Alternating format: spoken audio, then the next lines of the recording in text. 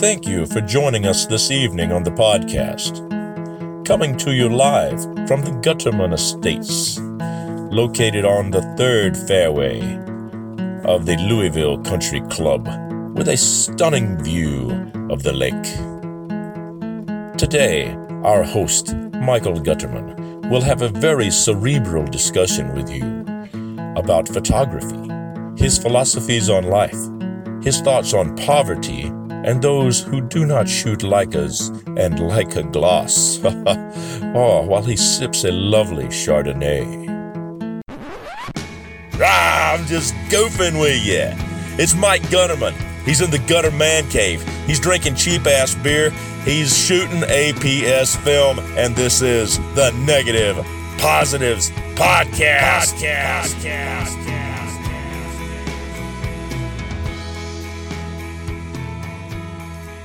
Hello and welcome to the Negative Positives Podcast, episode number 220.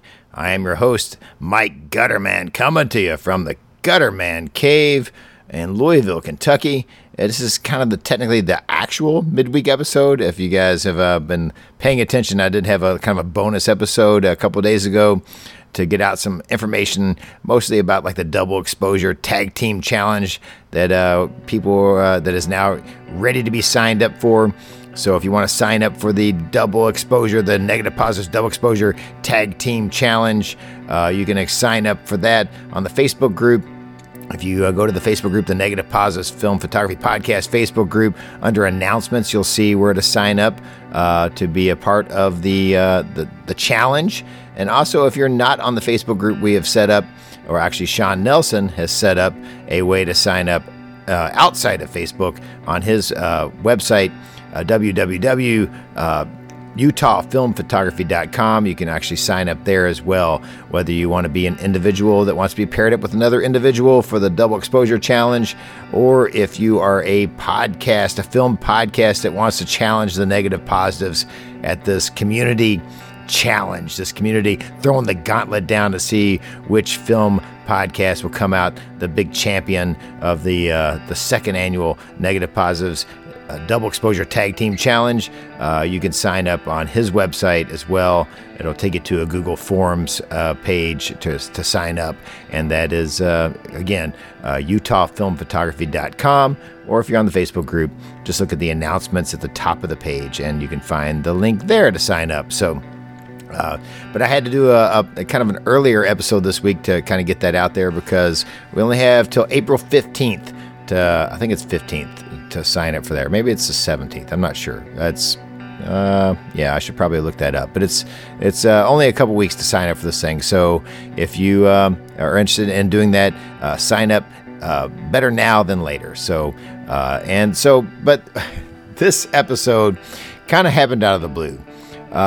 Simon Forrester from the Classic Lenses podcast hit me up. I was off work. I got off work like Friday night. It was technically Saturday morning, and I was just enjoying a couple of beers to wind down from work in the Gutter Man Cave. And he wanted to set me up on Google Hangouts, because I was supposed to join Simon and quite a few of the other film podcast community on Sunday morning to kind of pull off, or try to pull off, our April Fool's gag, which I'm sure everyone has maybe heard about by now, where we tried to say that we were going to stop doing these individual podcasts and all going to join as one big monopoly podcast. So in order to kind of spur the joke on, everyone was kind of joining the Classic Lenses podcast on Sunday morning very early, and to kind of try to pull this April Fool's joke off. Well, I had never been on Google Hangouts before, so I had mentioned in a messaging thread between all the podcasts that I'm not sure how to get set up. Simon offered to kind of like get me set up. It's like, hey, Mike, you got some time? I'll set you up right now. So we did that. And this was like really early Saturday morning. I was already several beers in, and but it seemed like a good idea, right? And so, but me and Simon got to talking, and Simon was apparently recording the conversation. And at some point during our conversation, he informs me that he's recording and this is becoming a podcast. So there's it's good, because I've always wanted to have Simon Forrester on the show, and of course I've always had trouble making these podcast episodes work with people in the UK and in Europe in general with our schedules and stuff like that, because the time zone differences are so different, or whatever. But so anyhow, what you're getting ready to hear is basically a conversation between Simon Forrester and I that seemed podcast worthy. But one thing that good that has come out of this is, I get off on Friday nights, and which would be kind of early in the morning for the UK listeners or anyone in the UK and maybe some other European nations or whatever. And so it does make me realize that, hey, if there's some people that we've had a hard time coordinating to get on the podcast that live over on that side of the planet, it's very possible that I could do a one-on-one kind of short interview or just have you on the show that way. It's kind of opened my eyes up to the fact that maybe I could get some European voices on this podcast by when I get off work Friday night. So if any of you European listeners that would love to come on Negative Positives is up really early on Saturday mornings your time, there's a good chance it'll be me getting off work on Friday night, Saturday morning my time, and we could maybe make that happen. So that has kind of opened up a possibility there to have some of the people I've long kind of wanted to have on, but just couldn't really work out from a time zone situation. But I will say this about the conversation that Simon and I have, because I didn't really know this was a podcast, we're going to become a podcast. There is quite a bit of digital talk in this episode, so hopefully I don't turn off or anger the loyal listeners of the Negative Positives podcast. But I think it's an interesting conversation. Come on, we all shoot some digital from time to time. There's nothing wrong with that. And so there's a good section of digital talk, but it does tie into film and our love for film through that kind of conversation. So I think it's hopefully you'll find it enlightening or illuminating or whatever. But and also let's be honest here. I mean, Simon kind of hoodwinked me into this, like kind of tricked me possibly. I don't know. Because this somehow became a Negative Positives episode, and I wasn't quite sure. And obviously, too, I was quite a few more beers into this conversation than Simon had just gotten up, and I'm guessing he's like probably drinking tea. I guess that's what those English guys do. And I'm like 4 or 5 beers deep, so his conversation might sound way more cognitive than mine, but mostly it's just me cackling, which would be no different than any other episode, I guess. So I guess it fits right in. So.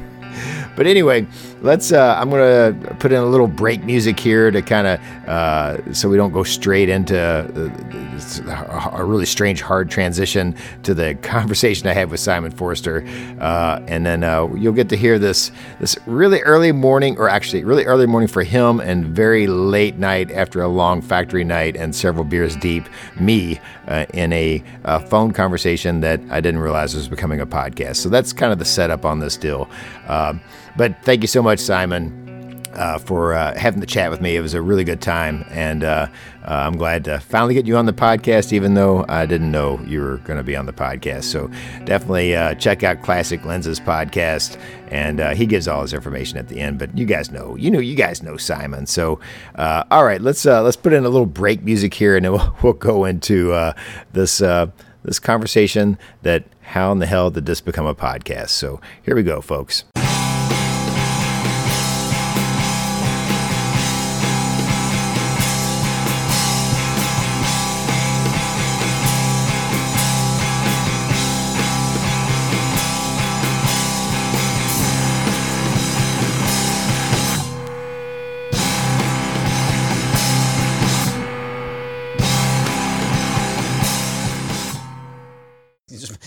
Making me jealous with that mic. Actually, this was a mic that I used to record band practices with. It's one of those like Zoom H2 like kind of digital recorder things. Yeah. But I also use it as a USB mic as well, so it kind of has a dual function. But yeah, it's been I'm surprised the damn thing still works. I've dropped it so many damn times, but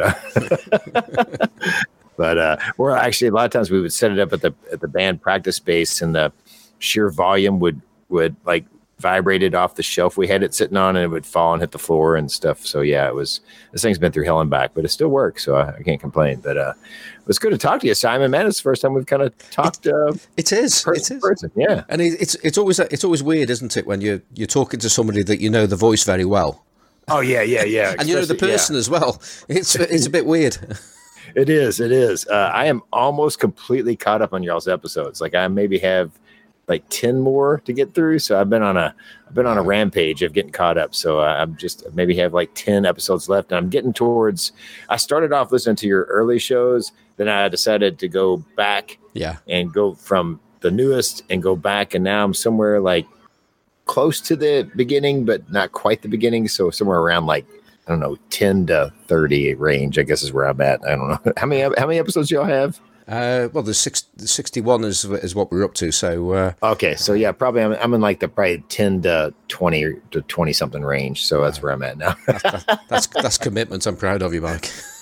Well, Simon, you got to realize, man, I got a factory job, man. I got to get something. Anything keeps my mind off of the robotic nature of my work. Man, yeah, I enjoy it, but yeah, so it's definitely been good, but. I remember when I said this when Simon was on the episode. I was like, because I listened to you guys when you first came out, and I was like, man, I don't know if this podcast is for me. I don't know. I don't have the slightest idea what these guys are talking about, and like, because like I'm not a big lens guy, or never really kind of went into that realm. But the podcast is definitely. I don't know if it was a deliberate thing on your all's part or whatever. Or you just kind of ran out of like. Really technical lens things to talk about, but like it seems like there's a whole lot more personality to it, and I just feel like you guys have really it's become a really entertaining podcast, whereas the first couple episodes I was like, maybe I shouldn't listen to this one, man. I have no idea what they're talking about. But you pretty much you bang on the money there, and it's actually all down to a podcast that you've not listened to yet. You've already heard Hamish and James Giordano, I think. I'm guessing that you may have done by going back in time. Let's see. Have I heard Hamish? What was the last one I just listened to? It was, gosh, where am I at? Let me just pull up my podcast app, see where I'm at here. Cause I was just listening to you guys before I got off work, tonight. So, let's see. I am on episode. Okay. I just finished Pick on Carl week, so I'm on episode 29. Lens gas is my next one. So. Yeah, you got quite a few to go then. Yeah, but then I did listen to like the first several, so somewhere between 29 and like 10 is where I'm at. So yeah. Well, James, I think was on episode. Where are the other episodes gone? I'm sorry, I'm on my own website now and I can't navigate. The older episodes. That's it. Let's see. It started off being very, very, very super technical, as you said there, and we realised that there's only so many lenses out there that we can do this with, and so things had to change. Well, I got to say, like it went from a podcast, and I'm not saying the first ones are bad. It just was not my shtick. I'm not big into lenses or whatever. So like, although I did enjoy kind of the one about the Pentax lenses because I'm a big Pentax guy, so that kind of did educate me a little bit. But I will say, like, it's got like you guys have become like one of my favorites because like there's so much personality. I always love podcasts where the hosts kind of like joke on each other and there's like in joking and stuff. I feel like that adds a lot of personality to it, and I feel like you guys are really coming to your own on that kind of situation. And it's been like I really, really thoroughly enjoy it now. Like it went from something I wasn't sure I was going to listen to something I actually look forward to now. So, so good on you. Yeah. No, appreciate that. And I think the episode that did it was episode 7. And that was when we had James Giordano on for the first time. And James is a glamour photographer. I do remember that podcast. I have listened to that one. Yeah, I remember that. Yeah. And that just completely changed it from that point onwards because we realized, let's just talk to people and take it from there. Yes, we will do, lens specials and things like that. But, but yeah, it did change from that episode onwards, and it's just evolved, and a lot of it has been driven by Johnny, because people are saying, "Why we don't have to just talk about lenses, let's talk about photography and stuff like that." Right. And I said, well, yeah, let's do that, but let's transition to it. I don't want to completely hit a switch. And so has your all's group the lensless? What is it? What is the actual name of the group? Photography with Classic Lenses. Okay, have they accepted the sort of transition, or are they like, oh, I just wish they just talk about lenses? I mean, what's been the vibe there? Well, the first point is, I mean, the podcast, the group came first, but it was an established group already, but it was it started primarily as digital cameras with old lenses, and listening to people like yourself and Sunny 16. The three of, Carl and I actually, was Johnny's always been film. We got more and more into film. Right. And I mean, I'm actually currently at the stage where I'm not enjoying shooting digital at all. Which has caused me a little bit of a comeback. Yeah, I got to that stage a couple of years ago, and it's so weird, isn't it? Like my wife, I think would prefer me to shoot digital more than I do, and I'm like, I'm not having fun with this. Yeah. Like, I don't know what it is. It is very weird, isn't it? And so, what was there a point in the podcast? Like, when did you go back to film? Like, when did you get really super excited about it again? Because I feel like I'm not sure. It's just I don't know if there's a specific podcast that did it. But it's just been a growing thing, and it wasn't necessarily our own podcast. Because when you started Classic Lenses, you were pretty much full in like the digital adapting Classic Lenses to digital cameras, right? Like, and this happened during your all's podcasting, right? Like this kind of So Johnny really. Yeah, pat him on the back, man. I'm gonna have to give him a pat on the back. He's turned like I feel like you've really embraced it. Like you're, I'm officially the most analog. I'm officially the most analog podcaster on the Classic Lenses podcast, and it is just because of Johnny. Johnny has made me that way, so he can take some credit, but unfortunately, he isn't the real deal anymore, like I am. Well, that's true, because you have two podcasts now that talk about analogs. So, yeah. So. I think when M came out with that on your show, he was aware of the large format podcast, and he had been aware of it a little while, and he also was aware that I'm attempting to set up a community darkroom as well. So I think those things going on in the background sort of illuminated his view of me, I guess. So how long have you been? How long has it been since you've been into film up until like this last year or so? Has it been a while or? Oh well. I mean, I started. I feel like we should be doing a podcast right now, but funnily enough, I am actually recording this. So I can send it over to you. You can tag it onto a show if you want. There you go. Yeah. Well, I started on film and stopped. Life got in the way, and it was about 2013 when I got back into it, and that was largely down to a friend of mine, and also meeting Rachel of the Sunny 16 podcast before she was famous. And, and she handed over to me her Pentax Spotmatic. And I thought, I like this. I remember these. And and I think I also realised at that time, this camera's going to be really cheap now. Whereas once upon a time, I couldn't afford it. And it pretty much just went from there. Although I didn't go specifically into film at that point, but what I did do, I bought an Olympus OM1 and I started to adapt old lenses to it. That was, I still had my Carl Zeiss Planar 50mm 1.4 from the old days, because I used to be a contact shooter. Okay. And I just liked the look of the shots with the old lenses, and it went from there. I then went on to full frame with Sony, and because my brain is still hardwired to 35mm, so a 50mm lens has to look. It looks in a certain way. I know what if I see a picture, and I'm a prime lens user, so if I see a photograph I want to take and I've got my lenses with me, I know which lens to take out of my bag straight away, because I just know the framing's hardwired into me. So that's why I went full frame. And I think then, as I said before, listening to you, listening to Sunny 16, and the other influences out there, you go with them from Emulsive, being interviewed and so on. And I just got more and more interested. And the fact is, I turned into a dealer for photography equipment. So I had all these film cameras lying around, which I'd sell on without testing, and sell them on in that way. And I realised, what, I quite fancy giving these a go. And I bought a roll of film for an OM1. I put it in the camera, and it stayed in the camera for about 6 months before I took a photograph, because I was too scared.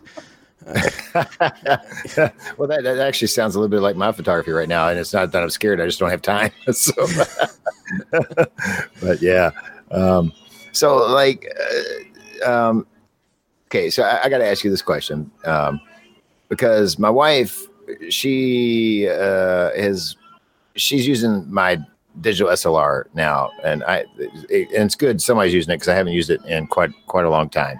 But it's like it's a 10 megapixel, like a Pentax K10D, like from 10, 12 years ago or whatever. And she's decided that at some point we should probably upgrade to a newer digital SLR. And since she's never going to shoot film, that's not going to happen. So I feel like I need to upgrade.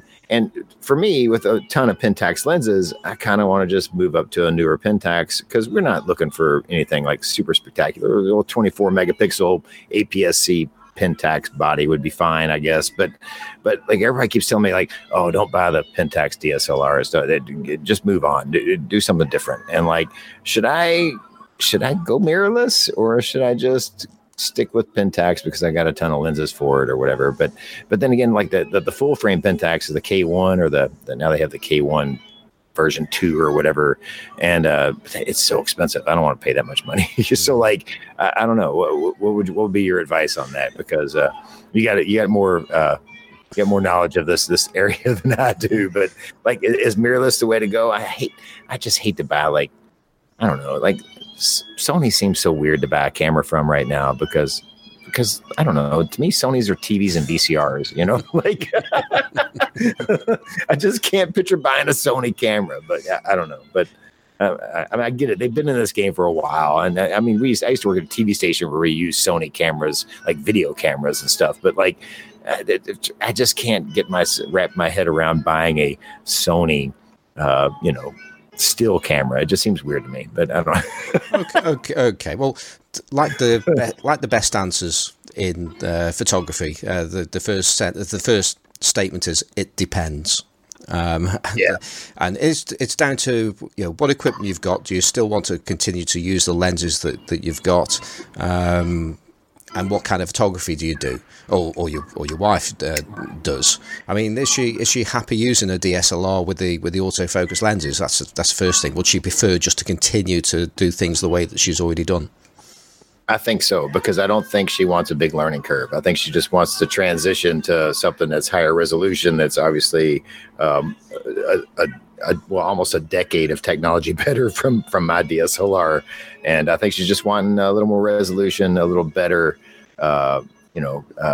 just an advance from where we're at. So that's why I've been thinking just buy one of the new Pentax APS-C bodies or whatever, and it'll be pretty much exactly what she's dealing with now, except it will be higher resolution and lower. And actually, I think one big thing is she's having trouble in lower light, and of course the new sensors are so much better than mine. So I think it's.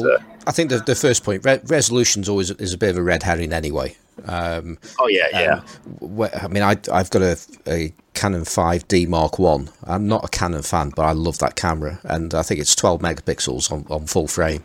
And if I use it for lens porn pictures sometimes. If I find an interesting lens and I put it onto my Sony, I'll just grab the Canon with its 12 megapixels just take a shot with it and then run it through Silver Efex, and the shot is just perfect. I don't have to do anything to it. It's just absolutely brilliant. And I'm thinking, well, I don't need 24 megapixels. These 12 are doing absolutely fine. But the other thing you did touch upon there about low light, that is absolutely the area where upgrading a camera will make a difference, especially if you're using quite an old camera, because we're talking about dynamic range now is what we're talking about. And so being able to pull detail out of shadows and be able to pull back detail from highlights, a newer sensor is always going to beat an older sensor. It's as simple as that. Yeah, especially since like this Pentax K10D, it's the it's CCD technology instead of like CMOS, I guess is the new sensors or whatever. And which the interesting thing about CCD is, they did do colors very well. And some even prefer the colors of like a CCD sensor over CMOS or whatever. But there's no question that these CMOS sensors handle it. I wouldn't shoot this Pentax that I have even at 800, it's noisy as hell, And so I think she's looking for something to bump the ISO up in low light and not have as much digital noise as we're getting out of this almost decade or over decade old camera that we're using, or she's using. So well, and that's the thing. Going modern makes sense unless you've got the luxury like I have, because I have quite a few digital cameras, but I need them for testing lenses that might come in, but that also gives me the ability to actually use what I think is the best camera for an individual job. And like I say, sometimes the best camera might be a 10-year-old Canon. But if I was just to have one camera, then it would be the Sony if we're talking digitally, because it's the camera that can do most things. It can't do everything as well as other cameras. I mean, I've got a D500 if I'm shooting wildlife. The Sony is hopeless compared to that, same as my EM1. But I don't use my D500 for almost anything else. It's just good at that as far as I'm concerned, and I'm not really bothered about the other things it can do, because for me, using old lenses, because I only own one autofocus lens and it sits on the D500. That's if I'm doing wildlife. But everything else, I'm using manual focus, and therefore I want an EVF, an electronic viewfinder, because they're just far easier to use with an EVF. I say they are. That's my opinion, and I think that's the opinion of most people, at least. Because you can do things like focus peaking, which I don't do, but you can use magnification if you want a critical focus, especially when you're shooting wide open. If you're shooting a very fast lens, then and you've got a relatively still subject, then magnification of what you're looking at when you're shooting f1.5 with a soft Soviet lens, it's critical, because your depth of field is so tiny. You're almost certainly not going to hit that focus using a normal glass screen. Yeah, makes sense. Well, what about do you think Sony's just going to take over the camera market and run Canon and Nikon out of business at this point? Because it seems like they have the serious upper hand, right? Technically, they're ahead. I don't think there's any real question about that. There are areas that the new Canon full frame mirrorless and the new Nikon full frame mirrors, they've both got features within them that are compelling and excellent. But if you take you look at the cameras as a whole package, Sony have got the better as a whole package. But ultimately, people, they like to stick with what they know. Generally speaking, it's quite difficult for somebody to move from Canon to Nikon to Sony or whatever. It's going to take quite a move, and sometimes people move for the wrong reasons. People move because, well, look at all the spec that this Sony's got compared to my latest 5D, and I'm feeling a bit hard done by it. And then they go over to it, and things are just so unfamiliar. They just don't enjoy using it, and they regret the move. So it doesn't really matter if a camera is actually, in quotes, better than another camera. It's all about what you're comfortable using. And yes, you can get used to a different system. I did, and I can, and I've got so many different cameras. I can flip between cameras. I don't really have a problem. So when people talk about, you know, the menus on Sony's being awful, and they're thinking, well, you want to have a look at the Olympus menu if you think Sony's is awful.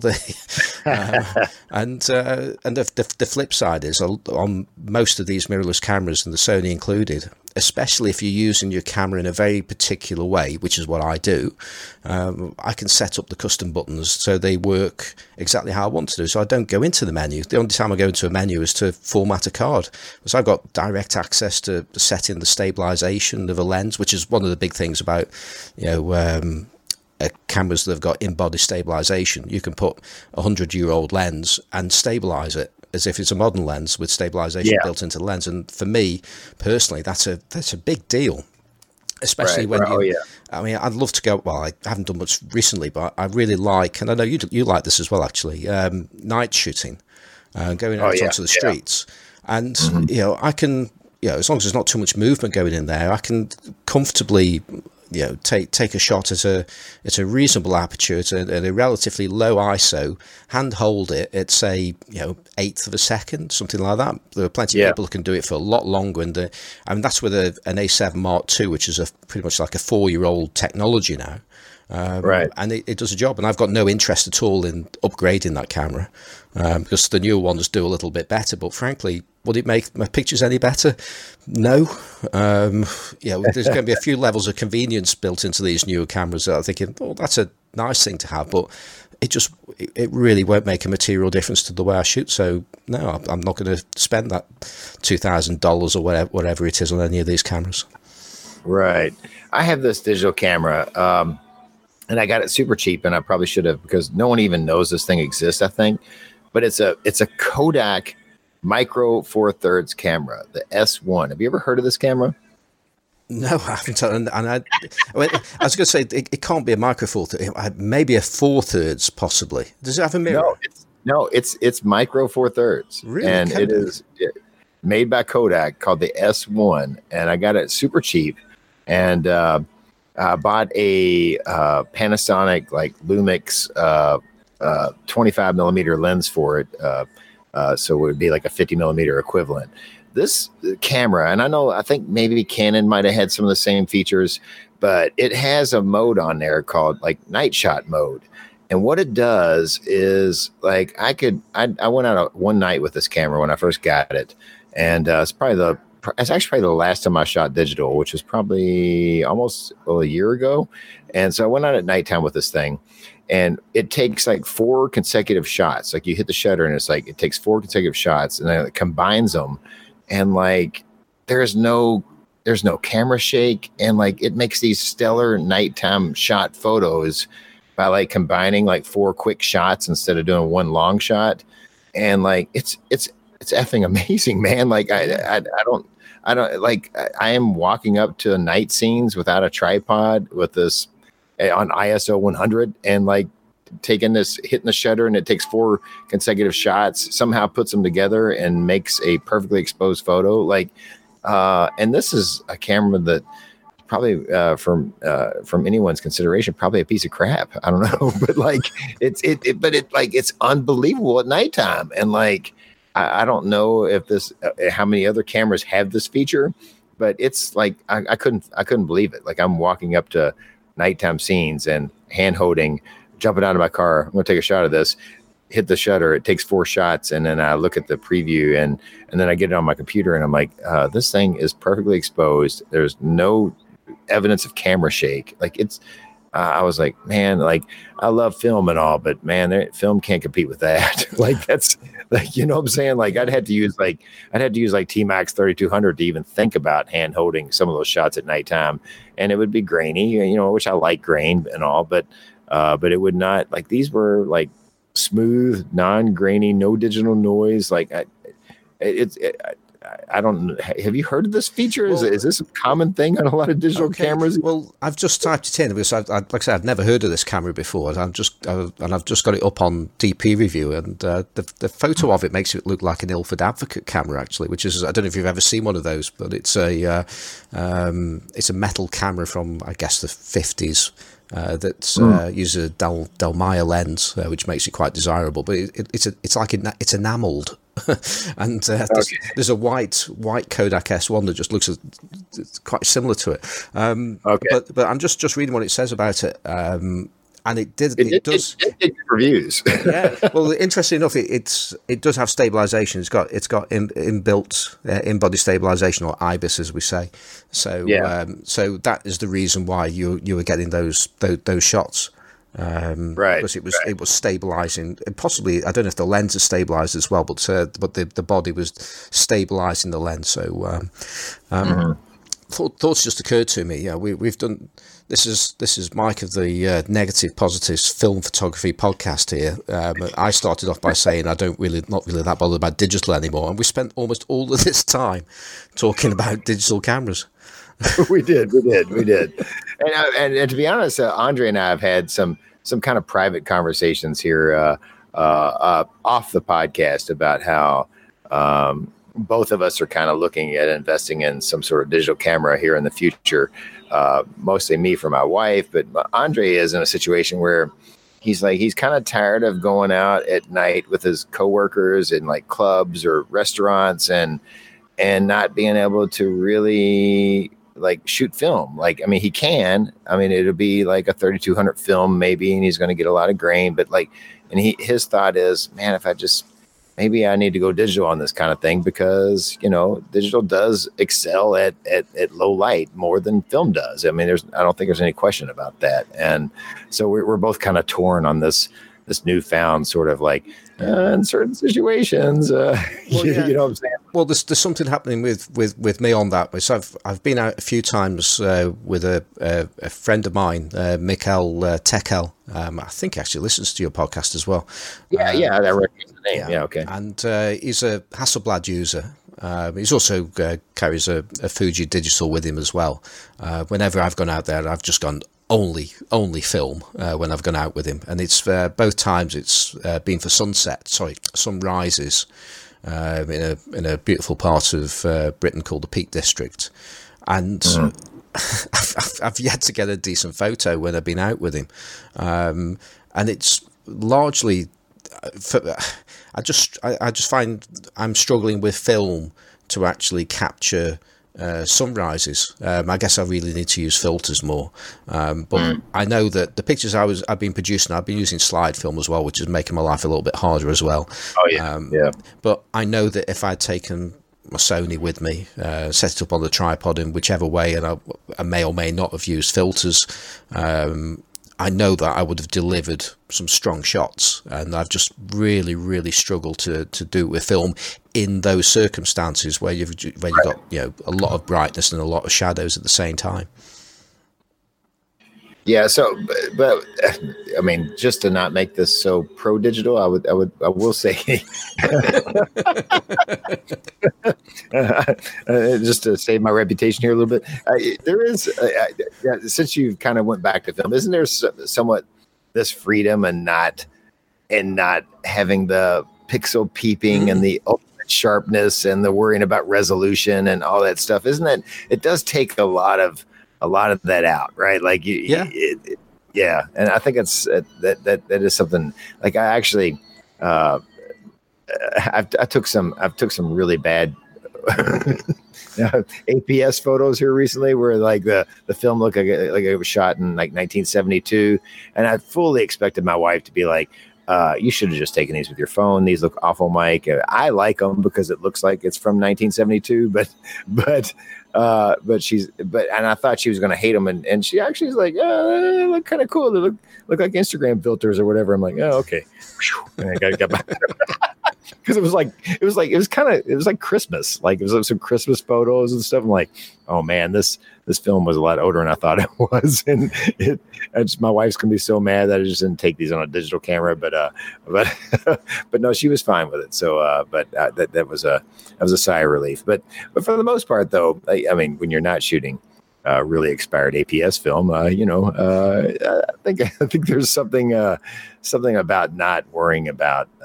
There is like actually, my wife sent me a text that I was at work tonight. And she's like, I'm looking through some of your film scans here in the last year, and I haven't seen a lot of these photos, and you've got some really great shots of the family, and these are really great. And I was like, whew, man, I thought after I posted those APS photos, she was going to be like telling me I need to give up film or something. But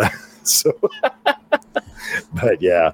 No, well, I agree entirely with that, and I think this is this thing where, like I say, I'm not particularly enjoying digital photography, whereas I am really, really enjoying film photography, and the quality of my images now I'm shooting film has deteriorated rapidly.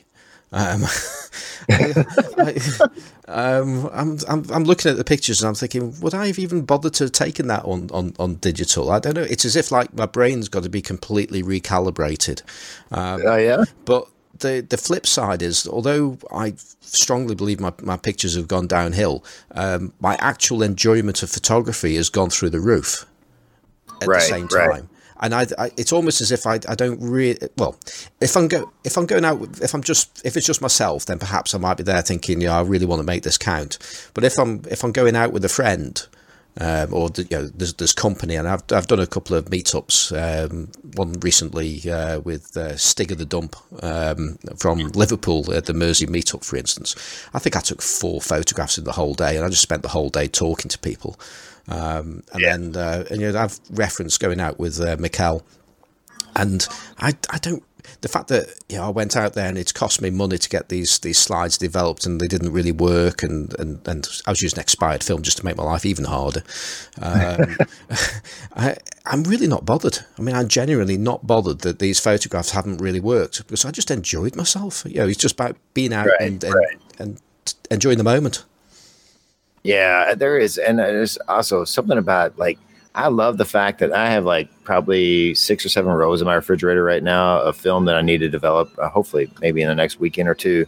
And I don't have any idea what's on those rows. And like there is like, it's almost like Christmas Day when you get those developed or whatever, and you get to see what you shot, good or bad. Like there's some of about the delayed satisfaction, I guess. I don't know. There is something to that too, but yeah, I don't know, man. Like I went through, I started off shooting film, and then I went through probably 5-6 years of shooting like digital primarily, I guess.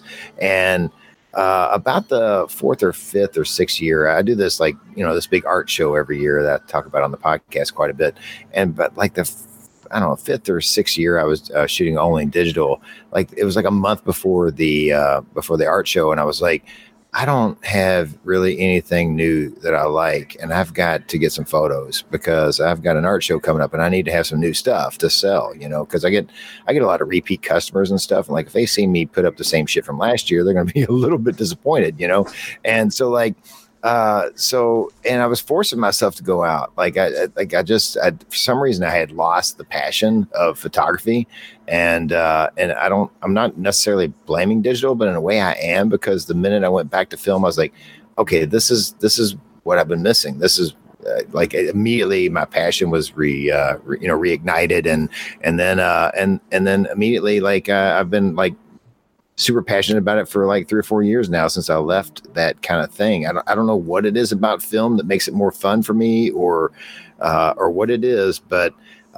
digital had left me like very like not productive, not creative, and so I guess the main reason I went back to film. And then of course you source, and then once you start getting into the film community and how cool it is, and you start realizing how kind of close knit this community is. It's kind of crazy, isn't it? Like just how interactive it is. Like, I don't know. You find that in very many, I don't know if you find that in very many hobbies, this much support and this much like interactivity between members of the community. And sometimes I feel like our community is really small, man, but it's really, really cool. And it's very like, I don't know, just it's very, it's supportive, and like everybody's like, I'm starting to like feel like I'm starting to feel like the point I know everybody in the film community, or at least have had some interaction with them, and that's maybe not a good thing, because we need to like there needs to be so many people in it we don't know all these people.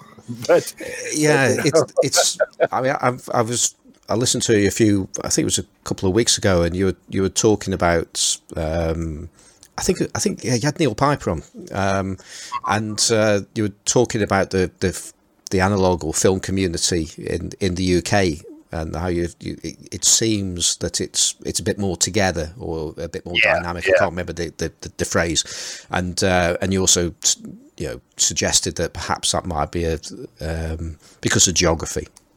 And I was listening to that and I was thinking, I think that's exactly it, because I think in terms of sheer numbers, there've got to be a multiple amount of people in the States and in Canada that are big enthusiasts of film, but the size of the country, both those countries, is just enormous.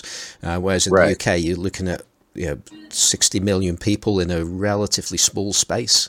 So it's going to be a lot easier for those people to get together. But the other part is, and it's this bit about a bubble.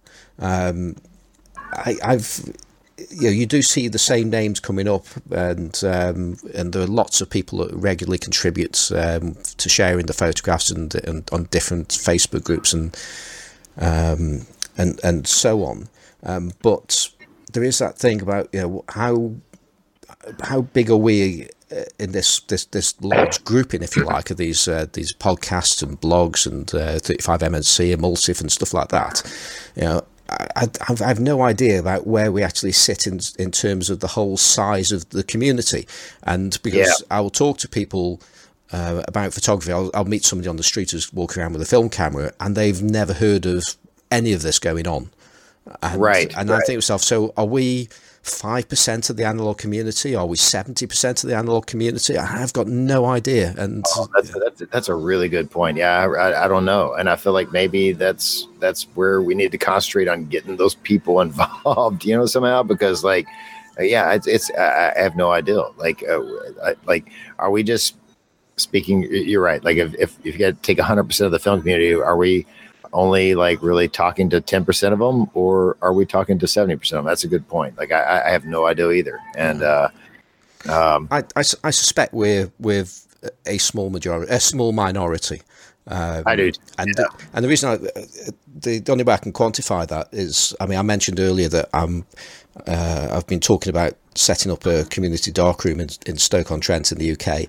I'm slightly rowing back on that idea at the moment, largely because I don't know enough about the darkroom to actually set one up, because I think what my idea of what a community darkroom is and what it actually is in reality were two different things. So I'm looking at getting something of a film club going probably once a month, and because all the facilities are there, we've got dark rooms and stuff like that. But when I started to do a little bit of research on community dark rooms, somebody said to me, there already is a community darkroom in Stoke-on-Trent. And I goes, what? How could I not know about this? Right. Yeah, because I'm active in local groups and so on. Yeah, I had no idea that this place even existed, and it turned out it actually closed down just before I started to get interested in the subject. So that to me says that there's a lot out there that we just don't know about, and it's just finding those ways of bring these communities together. And that's something that you've got to talk about from Emulsif within that kind of statement, because he does so much to bring people together. M actually dropped me into your Facebook group. Okay, yeah. Him is amazing, man. That dude is tireless about promoting this thing, and he is all about everyone working together and making this bigger and trying to keep all the just basically assholism out of film photography. I don't know if is that a word. Is that a word? Assholism. It is now.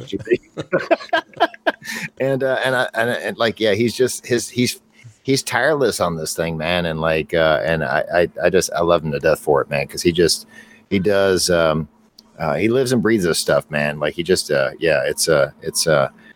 very inspiring. But it's like here in Louisville, until I met John Gregory that does the Light in the Dark podcast. He lives in my town. He's the only other film shooter in Louisville that I've really went out and shot with or kind of made connections with. Now he knows some other. My problem is my schedule. I would love to try to like get like a film camera club or whatever, but no one has my schedule, working nights or whatever. Like it would have to be maybe a weekend thing or something. But because I've thought about doing like trying to do like a beers and cameras in Louisville or whatever. Because I don't think we have a chapter here, or in fact, I know we don't. But I think even with that, like beers and cameras is not exclusively film, so you might end up finding yourself in some digital club or something. I don't know, Yeah. but like.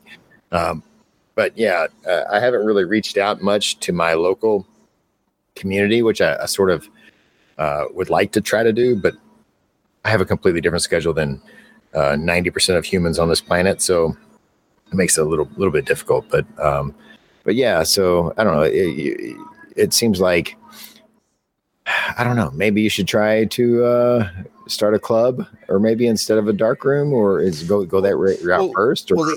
Well, I mean, what I'm talking about specifically is there already is a photography club or camera club at this location, and they actually own a site and they've got a studio, and I think two of the guys that are a part of it are film enthusiasts, but they've tried and pretty much failed to get the digital guys on board with film.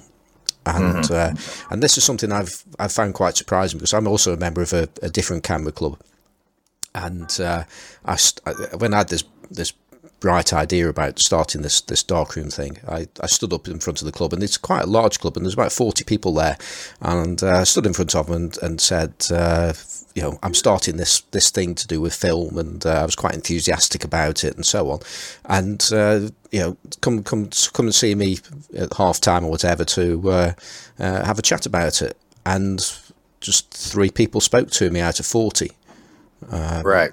And what also surprised me as well, you look at the age range of the people in there, and this is more of a general point now, and it's a people. You're not gonna do some Johnny Sisson ageism here, are you? I wouldn't dream of doing that. But they're largely dominated by people of a certain age. I'm 51, and I'm probably about average to the younger side of things. And whenever I talk about using old lenses or film and stuff like that, and it shocks me about just how many people, not so much about, I'm not going to go back to film, although there are some people there. Right. It's also a case of they just haven't got a clue about old cameras and things, because they actually came to photography quite late. And didn't actually get on board with photography until digital photography came out. So, which sort of surprised me a little bit, really. It does, yeah. Huh. That is interesting. So, like, but yeah, I'm getting ready to turn 48 in a couple weeks myself, so I'm right there with you on that. But yes, so I don't know. Where was I going with this? But oh shoot, I lost my point. Yeah. But I mean, what time of the day is it, or what time of the night is it there at the moment? It is now 7 a.m. here in. You've not been to bed, have you? No, I have not been to bed. No. This is about the time I go to bed, because like you work a factory job, and like I got off at like 4:30 in the morning or whatever, and like you just did all this physical labor. And you can't just go home and go straight to bed, because I'm kind of wired, and so I usually have to spend a couple hours to kind of, well, I'd say it's a couple hours to wind down, but it's mostly just a couple hours to drink about 6 beers so I can sleep properly. But so that's kind of what my life has become. But yeah, I have about 10 more years to I retire and get out of this situation. Then maybe I'll be able to like do what like normal photographers do and like get up at like dawn and take like I can't even imagine what it's like to shoot photography at dawn. I haven't. It's never. Well, actually, I have, because it's when I just stay up and then just shoot at dawn, because like there's no me getting up at dawn to go take photos. That's not happening. So I'm just better off just staying up for that. But yeah, it's a weird life I live, man. But it is what it is, So. But yeah, I guess you have more of a normal schedule, I'm guessing. Well, I work for myself, so that's right. And I certainly don't work through the night. That's for sure. But it's no fun getting up at silly o'clock in the morning to go get a sunrise. That's about one of the good things about winter, that you can get up at say 6 o'clock and still actually go somewhere and set yourself up and catch the sunrise. But as soon as the clocks are moving this weekend for us, so that will pretty much kill it for me now. So don't do more. I love photography and all, but I'm not getting up early in the morning for it. I guess that's not going to happen. So, but all right, well, cool, man. Like, so, I guess I'm set up now, so we're good for Sunday, right? So yeah. Yes. Let's say that. Let's say no more about that. Right. So, so how should we end? How should we sort of end this, and then we'll carry on our little chat after about the secret plans that we've got. Okay. Yeah. So I forgot we're kind of half-ass recording a podcast now. Is that what we're doing? Exactly. Yeah. It's all got interested, so it's probably worth doing something with it. Okay. Well, where else should we go with it? Something else we can talk about? I guess we can do shout outs now and it started off as just trying to get Mike to figure out Google Hangouts, and now it's become a podcast. I don't know. Exactly. But okay, that's fine. So where are we at? Well, I'll do some shout outs and thank you for having me on the show, Mike. There you go. So I guess this is going on negative positives, I guess. You've been asking the question, so I've felt like the guest anyway. I could say a few other things about where you know. I'm not going to do that. I guess the good thing is I have my solo show covered for next week, so I'm good. This happened when you had Johnny on. You need to get Carl on as well next, and then we definitely need to get Carl on. I think Carl is hilarious. There's like two people that I can think of that have like a certain vocal inflection, I guess, is a kind of like, it's like Christopher Walken has a strange way of talking that I love, and Carl has a strange way of talking that I love. Like, I just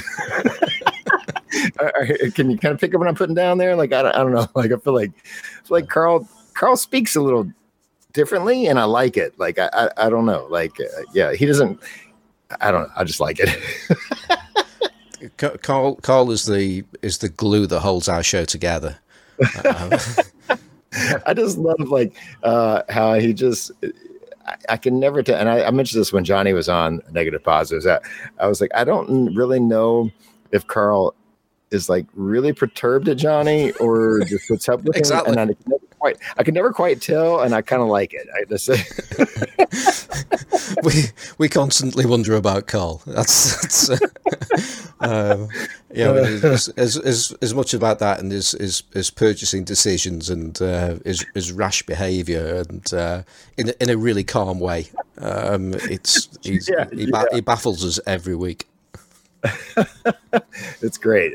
But I just and the fact that he makes me feel a whole lot better about the amount of cameras I have sitting behind me right now in this big box of cameras that I have right behind me, because that guy buys a lot of stuff. He does, but he sells them though. He's good that way. He doesn't hoard. Yeah. So right. I mean, it is generally the case though. He'll buy something and it will be the greatest thing of whatever it is ever, and then 2 weeks later it's crap and it's got to go. It just happens so often. Right. Well, perfect. Well, I guess so. This is a Negative Positives podcast episode. So what we're doing here? Yeah, definitely. So, shall I do some shout outs? Because go ahead. You've got to go to bed soon anyway. This is not my show, so let me let's see. Let's go with. So Simon, where can I find folks of the Negative Positives podcast check you out? Well, I can be found in a few places. I'm on the Photography with Classic Lenses podcast, and you can find us on, well, just search it. We're all over the place. We've got a website which is classiclensespodcast.com. gmail.com. I also do another podcast, which we've not spoke about at all, which is the Large Format Photography podcast, which I do with the other half of the Lensless podcast. Is again very incestuous, this isn't it? I do it with Andrew Bartram. And that's originally the idea behind that was we were going to do something like once a month and talk about large format. And the idea behind, and you've spoke about this anyway, and it's that I got into large format photography and I realised I knew nothing about taking photographs anymore. So Andrew sounded like he knew what he was talking about. So I said, why don't we do a podcast on that basis, so that you can answer questions because you know everything and I know nothing, and I can ask the stupid stuff, so that those people that have seen these big cameras and are too scared to do something with it and too scared to ask questions, they can listen to our podcast and hear things and hear me asking those daft questions that everybody wants to know when they want to start off. So it's really a training course for me. That's the whole reason behind it. But we've got the subjects or the people that we've either been approached by and we've spoken to that want to take part in it. It's incredible. There's just a wealth of interesting people out there that are going to be coming on the show, and we just can't wait for them to come on, and to the point where this monthly show is now turned into a fortnightly show. We've only done 2 episodes so far, but we just didn't want to wait till next year before we could speak to some of these people that we've got lined up, including we're speaking to Ben Horn on Monday. I don't know if you'll know who Ben Horn is, Mike. His name sounds familiar. I'm not sure. Yeah. Well, Ben Horn's has got a YouTube channel. And he's probably, well, to me at least, he's the best known large format photographer that I'm aware of, because just simply a case of when I started getting into large format photography, I went onto YouTube to learn about movements and things like that, and he's all over the place, and his stuff is amazing, and he explains things really well, and so we're delighted to get him on as a guest for the next episode, which will probably go out the back end of next week or so. Awesome. Yeah, I got to give you a lot of credit on that, because I've been doing I got like 217 episodes, and I don't have the balls to do large format. So you're you're jumping right on in, man. So, but I do think kind of the interest, and I mentioned it on a previous episode, was because now this is a negative positives podcast, I forgot. So on a previous episode, I mentioned that I did like the fact that you guys were the fact that you have, like, you as a newbie and Andrew who's done it for several years. I think that's a good dynamic that kind of makes it a little easy, a little more approachable for people that are a little bit more scared about it, like I would be. So so I think it's a good take on that kind of a podcast. So yeah. Well, it's good fun. I mean, the first episode was just talking through the basics, and then we've got a guest on it. It's going to be a guest every time from now onwards. So cool. Looking forward to more episodes of that. Awesome. Well, let's see. Okay, how else do I end the show? Since I forgot. It's now my show. I think. Well, I've just thought we need to. Let's talk about my week, shall we? Because we didn't do that, did we? Right. I'll make this very short. And just the fact that I bought a baby Rolleiflex this week, largely because, and I shared a picture on your Facebook group earlier in the week. Yeah. And I bought it largely because it was pretty.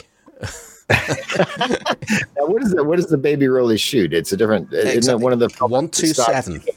That's it. Yeah, one of the ones that's hard to get now, right? Exactly. Like, somebody still makes it though. Is that right? Or exactly. Well, that's one of the benefits of listening to multiple film podcasts. You do get to hear that certain things are available or now available or coming back or whatever. And I've bought some. It's called Rarepan. 2 words. RER. Oh yeah. RERE pan. I think it actually comes from Japan. It's got Japanese labels on it anyway. So that will enable me to take 4x4 pictures on this beautiful baby Rolleiflex, which I just want to cuddle because it's beautiful. Which is much, probably, I'm guessing, a whole lot cheaper than a real 120 film shooting Rolleiflex by a long shot, I'm guessing, right? No, it's much more expensive. What? Yeah. Really? Oh yeah. Well, the thing is, although it's smaller film, it's going to be produced in much smaller batches. Oh, I see. Okay. So you think about how many. Well, 120 is still a current format, effectively. 127 sort of died. No, I'm talking about the camera itself, the Rolleiflex itself. Oh, sorry. Yeah. Oh, yeah. It's much cheaper. Yeah. Yeah. Because no one's shooting. Yeah. Although Rolleies are funny things because some of them, if you're buying Rolleies, you've got to know what it is that you're buying, because some of the a letter change or a version change, or is it a white face or not, and there's loads of, by the way, a white face is just, it's got a different design on the front of it that just makes it a lot more expensive for no good reason, as far as I'm concerned anyway. But there you go, that's just how it is, supply and demand, and if people want to pay more for a white face, then they do. But yeah, Rolleiflexes are a bit of a minefield because they're just so many versions, and some are worth significantly more than others. So you can sometimes think that it's a certain kind of camera, and you end up buying it thinking that, I can make a lot of money, or I bought myself a bargain, and then the next thing you find out you spent too much on it. And also you've also got to factor in, is it going to work properly? And I still don't know if this baby Rolleiflex is actually functional yet. You can do lots of checks on it, and to see that, well, that works, so it should be okay. But you never truly know until you've run a roll of film through it. And so is that pretty much your week, Simon? Almost. Almost. I mean, you touched upon it earlier, but as the head of the UK chapter of the APS revival, I do think that it wasn't this week, it was the week before, where I was at the photography show with just about everybody in the UK analog community, and I was happily shooting my APS camera there, along with, and Stig the Dump was using one as well. So in fact there was three of us. Yeah. So I'm pretty sure there were no APS cameras at last year's show, and now there were 3. So I mean, that is huge growth. Man, it is. The APS revival is catching on. It's taking over it is the hottest trend in film photography. I mean, it seems to be readily apparent now, right? Like it's really, really catching on. And so I'm just glad it was well represented. I mean, did people just shake their heads at you, or did they pat you on the back about it? Well, I think they generally realizing that, you, as well as being a film advocate, you are a visionary when it comes to these matters. And so, I got the kudos sort of from you. It was just like rubbed off onto me. That's ridiculous. So, that's what it said on Wikipedia, so it must be true. Yeah, the Wikipedia thing was something else. Apparently there was I don't know, Simon, I'm sort of blaming you, but apparently there was a Wikipedia entry about how, on APS film, about how APS revival was catching on, and Wikipedia didn't quite approve it. So, it was up there for 3 days anyway, so that's good enough for me. Yeah. I mean, it's. I mean, you got to realize we're kind of a counterculture movement, and the mainstream is going to try to hold us down any chance they get. That's they don't want the cool kids like causing this ruckus. Exactly. They're scared of it. So I think that's what it comes down to. But, oh man, so good stuff. But well, I guess I should talk about my week since we're talking about week. But my week since the last time I recorded a podcast, which was not that many days ago, has been mostly work. But I will say this: the FPP put up a post, sent me an email on their newsletter. If you're not subscribed to the Film Photography Projects newsletter, you need to, because they send you emails and let you know what's new in their store and all this stuff, and all kinds of cool articles and stuff too. But they now are carrying Kodak Color Plus 200, which is something that's a little hard to get a hold of the U.S., but not that hard. You could find it in some places. But the main thing is they are carrying the Kodak Pro Image 100 film, which was only available in a lot of more tropical climates for a long time, and then I think like a couple months ago or so, you guys in the UK started getting it, and but it's never been available in the US, which is very strange for a film that's manufactured in Rochester, New York, to not be available for American buyers. But the FPP has brought out Pro Image 100 for us American buyers. You can buy it from the FPP. So I bought a 5-pack of the Pro Image 100 film, Kodak film from FPP, and I also bought the Factmatic adapter that allows you to use 35 millimeter film and like 126 cameras, the Instamatic cameras, because I've got a couple of those laying around, and I've been wanting to shoot them. So I'm going to try that adapter. So that's been my week. I just bought some stuff. So looking forward to getting that stuff in the mail. But yeah, that's my week. So yeah, it's a but this is a completely ass backwards episode of Negative Positives. I didn't know we were recording, but we are, and so that's where we're at. So yeah, people often marvel about when they say, "Oh, enjoyed the podcast," and you must do so much work preparation for these things. Oh, no, not at all. We can talk like this for hours. It just comes out, doesn't it? Yeah, oh yeah. All we were really trying to do tonight was to make sure I could get on Google Hangouts, and this turned into a podcast somehow. So that's what happens when you get a couple of film nerds together. It just kind of flows, doesn't it? Yeah. So yeah, absolutely. All right. Well, I guess now that this is a Negative Positives podcast, I got to wrap this episode up. So you already told where people can find you at. Simon, you know when I say everybody stay positive, you got to say and shoot some cool film photos. You do that for me? Okay then. Right. Actually, there is more. I've got a bit more of a shout out about myself, and that's I'm on Instagram as Simon Forster Photographic. I've got a Flickr account which I still haven't paid the money to go pro, and I want to do it and I don't want to do it, but I'll probably will do. Maybe when they start deleting my photos, I might quit in a rage, and not join. So who knows what's going to happen on that front. I've got a website where I sell currently mainly lens adapters. So for using old lenses on modern cameras, primarily mirrorless cameras, including the new Nikon mirrorless and Canon mirrorless, and they go by the name of Fikaz. That's Fikaz, and I also have a a shop on eBay as well. I think I'm down as It's Fozzy. That's ITSFOZZY, because we say Z properly over here. Go ahead. If I type that out, I'm going to type in ZED. That's one of the things it amused me on the Classic Lenses podcast where Carl and Johnny will quite often anglicize their pronunciation to suit me. I don't ask them to do it, but they just do it. except for they draw the line at aluminium. They cannot and won't do that. Aluminum. It's definitely aluminum, right? Like, I don't know. Like, is the United States the only place that says aluminum? I think it is, yeah. Well, we might be in the wrong there, but yeah, I wouldn't worry about it. Yeah, at least you pronounce it like you spell it. Unlike things like missile. It's missile. Why'd you drop the I? Oh, we better not go there, had we? We're just going to cause problems now, aren't we? Yeah, two great countries divided by a common language and all that kind of stuff.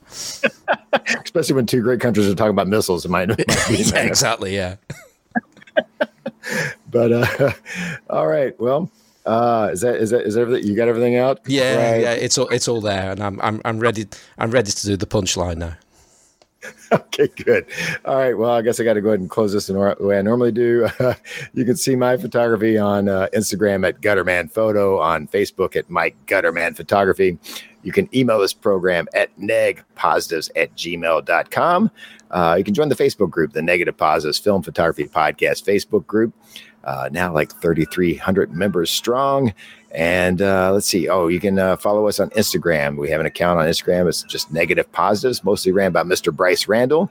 If you post photos to Instagram, think about using the hashtag Negative Positives, and then Bryce might see it and highlight it on the Negative Positives account. All right, folks. Well, this is I don't know how this is going to sound because this was not supposed to be a podcast and it has become one. So hopefully it made sense. And so we'll go with that. So we'll talk to you all very soon. Thanks for listening. Thanks for Simon Forster for forcing me into an episode somehow. It's been a pleasure. And okay, here we go. Everybody stay positive. And shoot some cool film photos. There you go. Thank you very much. We'll talk to you soon. Bye-bye.